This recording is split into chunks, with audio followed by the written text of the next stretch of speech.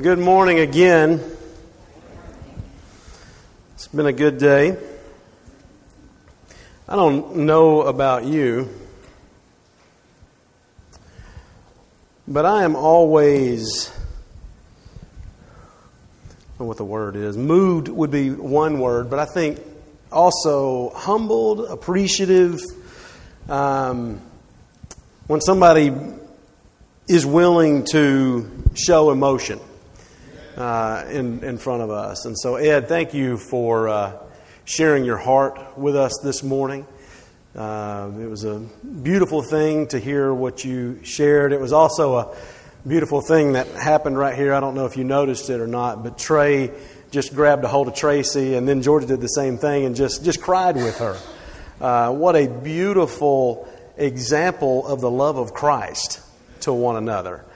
Just this beautiful, beautiful thing. And that, really that gets me ready to talk about what we're talking about this morning. If you have your Bible, go ahead and open to John chapter 8.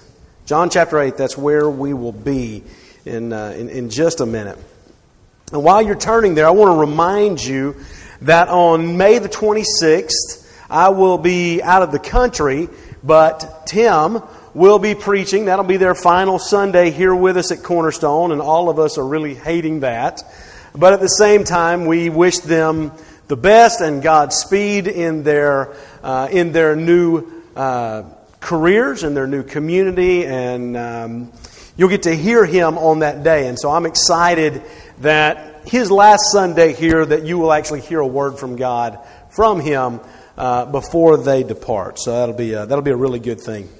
Well, we are continuing in our series that is titled, Who is Jesus?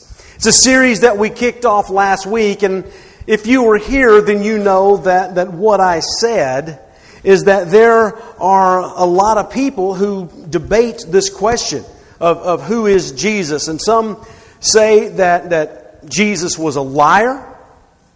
Some people say that Jesus was an absolute lunatic, and others say that Jesus is Lord. We are attempting to let Jesus answer this question himself by looking into the Word, seeing what the Word of God says about who He is. Hear these words from the first chapter of John.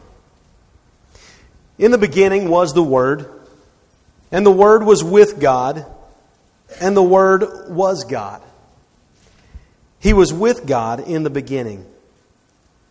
All things were created through Him, and apart from Him, not one thing was created that has been created.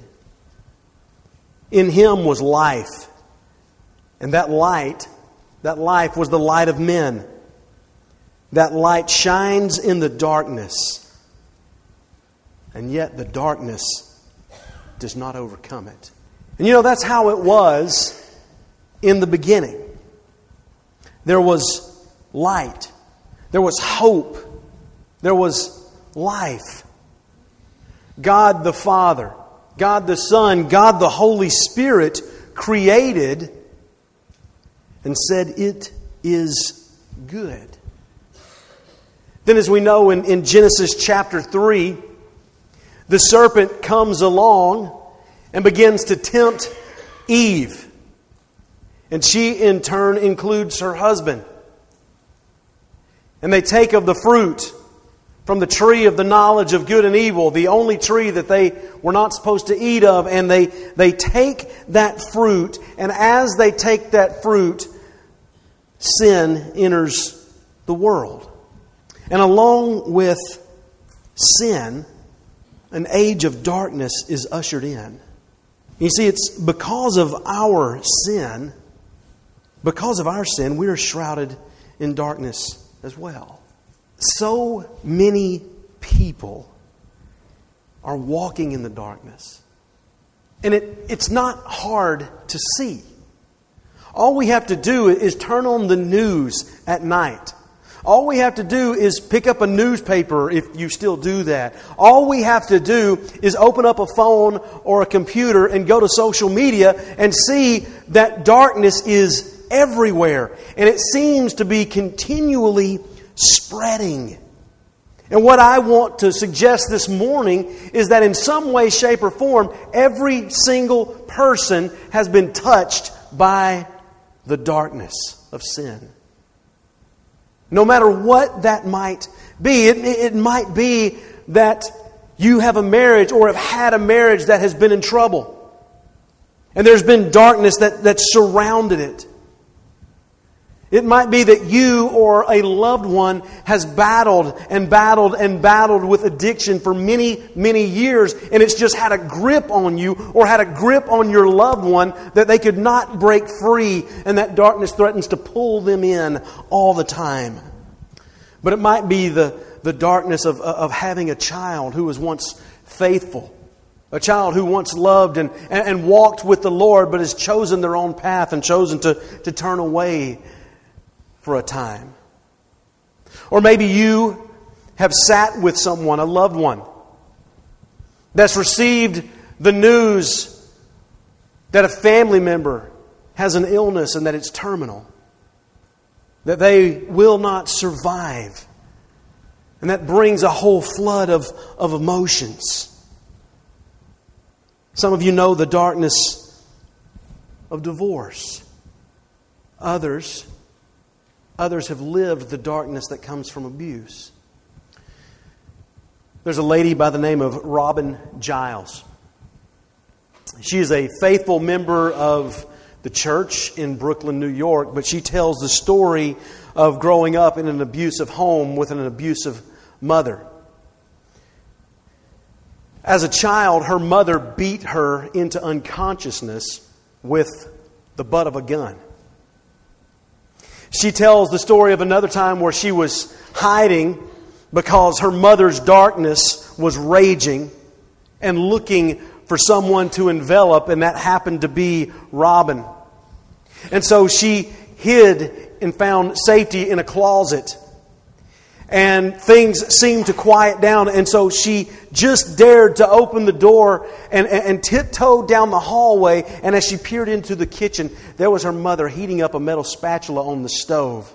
Robin turned to flee back to safety but couldn't make it, and she felt that searing spatula on the back of her leg. She lived in darkness.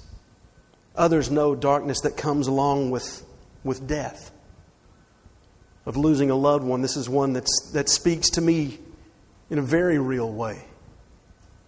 I've lost both my brothers. A month ago today, my father passed. Some of you understand that very darkness of losing someone that's close to you. And if it's not that, then maybe it's the darkness of mental illness. Something that we don't talk about enough. Something that we hang a stigmatism on, and we say is taboo, and we marginalize people. But there's darkness that comes along with that just as well. And it's funny how a lot of this darkness is intertwined. As we experience the darkness that comes from death, or maybe someone having a disease or a divorce or loss of a job or whatever it might be, that often what happens is that the darkness of depression begins to take rise as well. And if you've listened to me for any time over the last 10 years, you know that is a battle that I fight constantly. As a matter of fact, it's so real to me that when that happens, I have named those days the darkness. And I'll even tell Bethany, I'll say the darkness is here. A lot of us understand that. Some of it we cannot help. Some of the darkness is because we live in a broken world, and because people do broken things. Because hurt people hurt people. But we also must acknowledge that while hurt people, we have to acknowledge that a lot of the darkness is our own doing. A lot of the darkness is because of our own sin.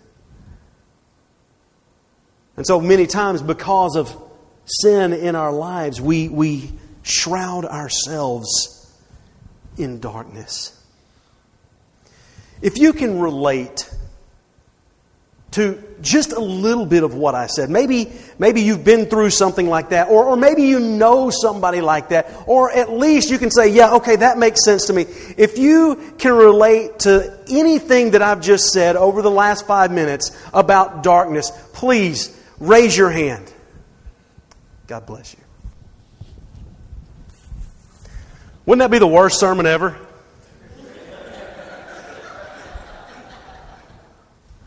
Spent 10 minutes talking about darkness, getting us feeling really good. And then just, hey, all right, have a good day. Yeah, right.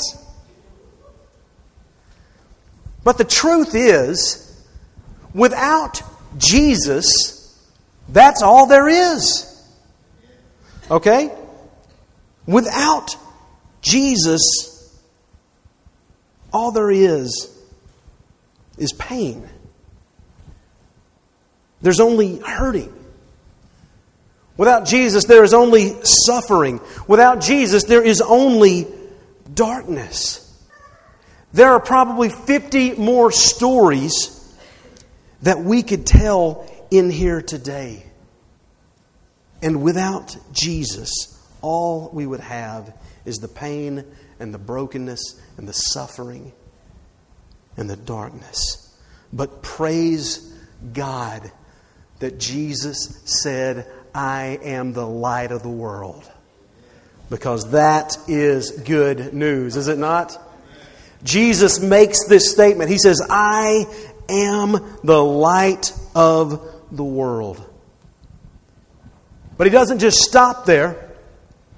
He illuminates that statement by saying, anyone who follows me will never walk in the darkness, but will have the light of life. And the good news is, that's available to every single one of us. The light of the world is available to all of us. And this is what Jesus is going to talk about today. And there's going to be an incredible story that's going to take place. And it's going to be full of intrigue. And there's going to be this brilliant trap that's set for Jesus. There's going to be death threats. More than death threats, there's going to be almost attempted murder in the story. But I think before we do that, before we jump into this text, we need to know a little bit of something about it. So if you've got a hard copy of your Bible in front of you, or you happen to be looking on your phone, it may or may not say this, but your Bible might be like mine. And as you look from the very end of chapter 7, around verse 53, all the way to verse 11 of chapter 8, you might have a footnote, or like in my Bible, I have these lines, and I have some brackets right here. And they say, it might say something along the lines of, the earliest manuscripts don't include chapter 7, verse 53, all the way through chapter 8, verse 11. Now, you may be wondering why that is. You may have never heard that addressed before, or maybe your translation doesn't say that at all. There are some translations that omit this entire piece of text. There are others that move it down a few verses. There are others that attach it to the end of John. But most modern translations today kind of have it right here, the end of chapter 7 and the beginning of chapter 8. Now then, most scholars agree that the passage is a part of inspired Scripture, but they also agree that it's a fragment that was not added until later. The question is then, where does this story belong in the gospel account? Well, there's a recently deceased, and I mean like within the last few days, like in the last week, deceased pastor and theologian by the name of Warren Wiersbe. He's been very instrumental in the worldwide Christian world, very influential in his writing. And what he says about this passage, he says, to many of us, the story fits right here. And when you look at the whole, when you look at the context of it, especially looking in chapter 7 and looking at the rest of chapter 8, I have to agree with him. It fits right here better than it fits anywhere else. The placement of this story in front of the I am statement sheds very much light on what Jesus is saying. Wiersbe goes on and he says, in fact, the development of the entire chapter can easily be seen to grow out of this striking event that takes place in the temple. So now that we've set that aside, let's talk about the story.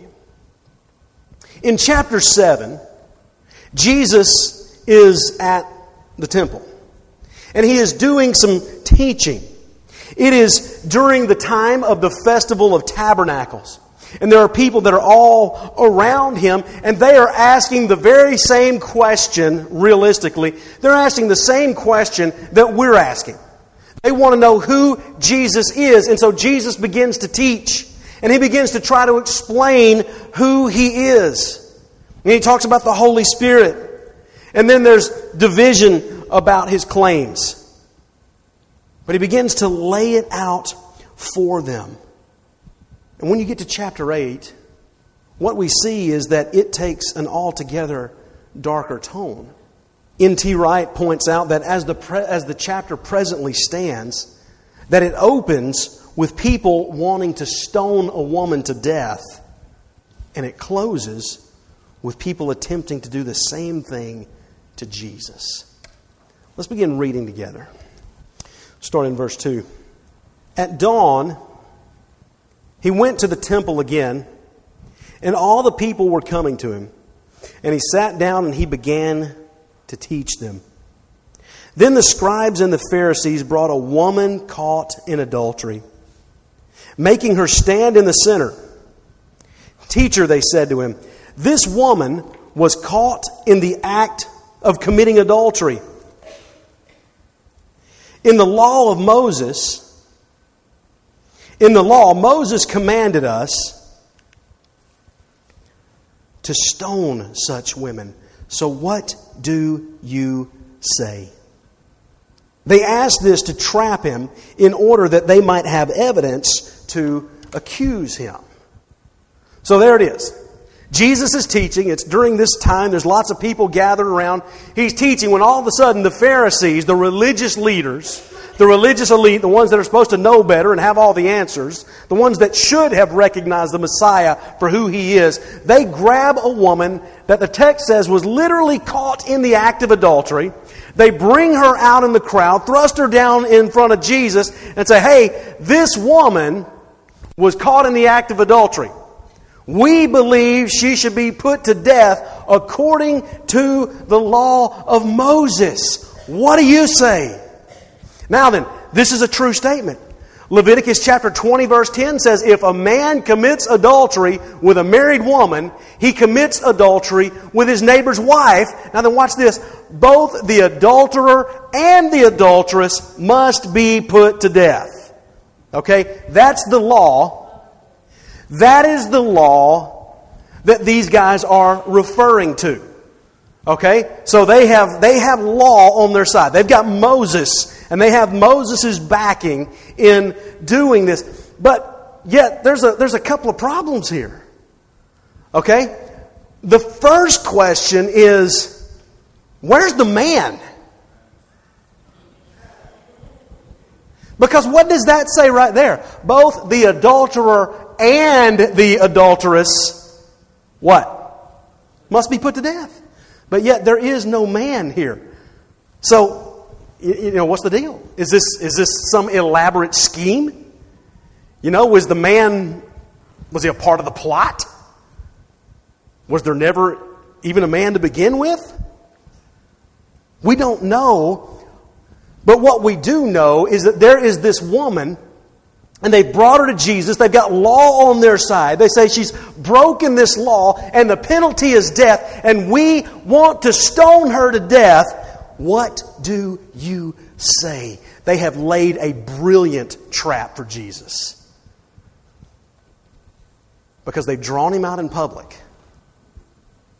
Right?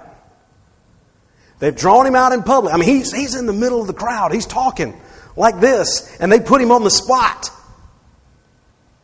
What do you say? What are you going to do about this? Moses says, kill her. Moses says, stone her. What do you say? So here's the dilemma. Jesus is literally between a rock and a hard place. Pun very much intended. Because think about this. If Jesus says, yes, you're right, stone her, then his reputation as a friend to sinners is absolutely shot. And what was Jesus if nothing but a friend to sinners? But if he says, no, don't stone her, guess what? He's in violation of the law of Moses. So they have laid the perfect trap for what they think is going to get Jesus, this guy that's been a thorn in their side, this guy who's been a nuisance to them. They have finally got him. And you got to give them props. This is a pretty brilliant scheme. Okay, because how do you answer this question? How is Jesus going to answer this question? Well, watch this. Verse 7. Or the end of verse 6. Jesus stooped down and started writing on the ground with his finger. That's a great answer. Right? So he just stoops down in the dirt. I don't know what he's doing. You know, there's been all kinds of speculation. I think there's even been books written about what Jesus wrote. Nobody knows. You know, did he write their names? Was he drawing stick figures? I don't know. You know, some people said he wrote forgiven. What I think he was probably doing is just doodling.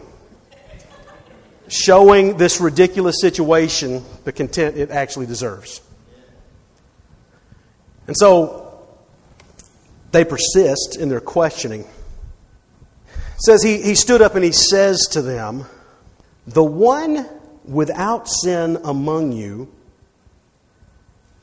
should be the first to throw a stone at her." Now that's brilliant. Okay. You know, and you can just sort of see it. You don't know. And who knows how this really happened. Jesus, he's there in the middle. The crowd's around him. They've got him. He's standing in front of him. Everybody's looking at him. They want to know what he's doing. He's drawing on the dirt, but that's not good enough. They keep wanting to know. And he says, okay, whichever one of you doesn't have a sin, just one sin, you get to go first. Now, that's a brilliant answer. But it is also an extremely risky answer. There is a tremendous amount of risk with this answer. Okay? The Pharisees are trying to use the law to trap Jesus, but what Jesus does is he turns it back on them. He flips the script on them. He hasn't said that Moses is wrong. So realistically, they could have carried out. They could have carried on with this. Okay? Because he has not said that Moses is wrong. But what he's really saying when he says, you who have no sin, you be the first one to throw. What he's really saying is if we're going to get serious about sin, if we're really going to get serious about this, then we have to realize that we're all guilty. Okay? We want to get serious about this stoning somebody to death. And guess what? This is true today for us too. How many times have we condemned people? We don't like to talk about it. We don't like to admit it. But how many times have we judged? How many times have we condemned someone? And see, the same thing is true for us. When we lay our lives up next to Jesus, guess what? We're not doing too hot either. So this is the response he gives them. The one without sin should be the first one to throw a stone.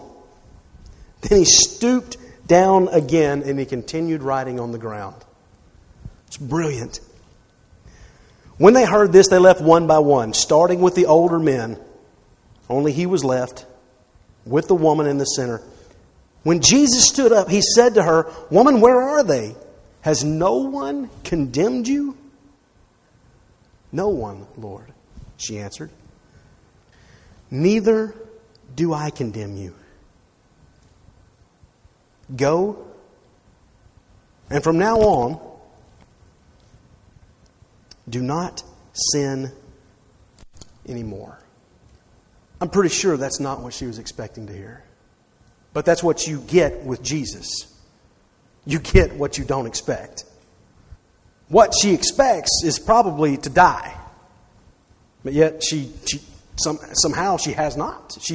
Her life has come back into her hands. Now then, there have been people that have said things about this passage right here. They've said that Jesus is soft on sin, or they've said that Jesus here is excusing sin. N.T. Wright says this. He says, being forgiven doesn't mean that the sin doesn't matter. On the contrary, forgiveness means that sin does matter, but that God is choosing to set it aside. Sin very much matters to Jesus. How do we know that? Because it's for that sin and every other sin that she committed and every other sin that you and I commit and will commit that Jesus went to the cross to die for. Sin was a big deal. Forgiveness doesn't mean, oh, don't worry about it.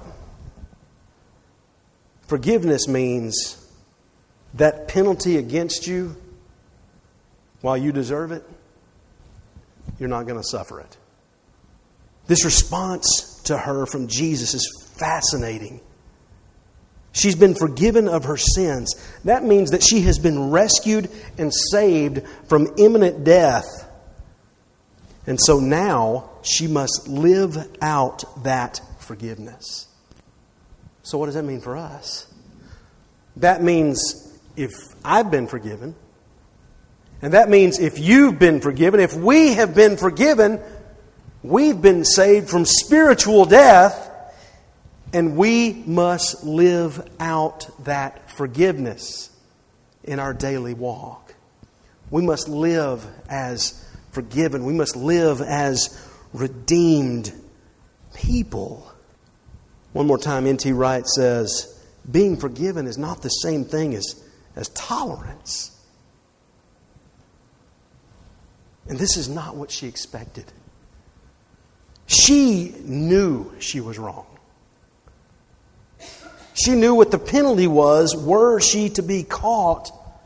Yet instead of condemnation and death, Jesus gives her forgiveness and life. Why? Because Jesus came to bring light into the darkness of our lives. This is what Jesus came to do. And it's in this masterful encounter that Jesus brings this woman out of her darkness while at the same time exposing the darkness in the hearts of the Pharisees. He came to bring light. He came to bring life. And here's the thing. He offers this to us too. You see, if you're not a Christian, then like this woman, you're walking around in darkness. But the good news is that Jesus has brought the same light to us as well. No matter how dark your sin is, no matter how dirty you think your past is, the light of Jesus can overcome it. And if you follow Him, you will never walk in darkness, but you will have the light of life. You see, to follow Jesus means to believe that He is who He says He is. He said that He's the light of the world. But He also says that He is the Son of God. To follow Jesus as the light of the world means to turn away from your sin. Means to become His disciple. It means to learn from His teachings about how to love God and to love others. It also means that we take up our cross daily and follow Him. You see, there's no abyss, there's no darkness that can stop the light of the world. So what will we do?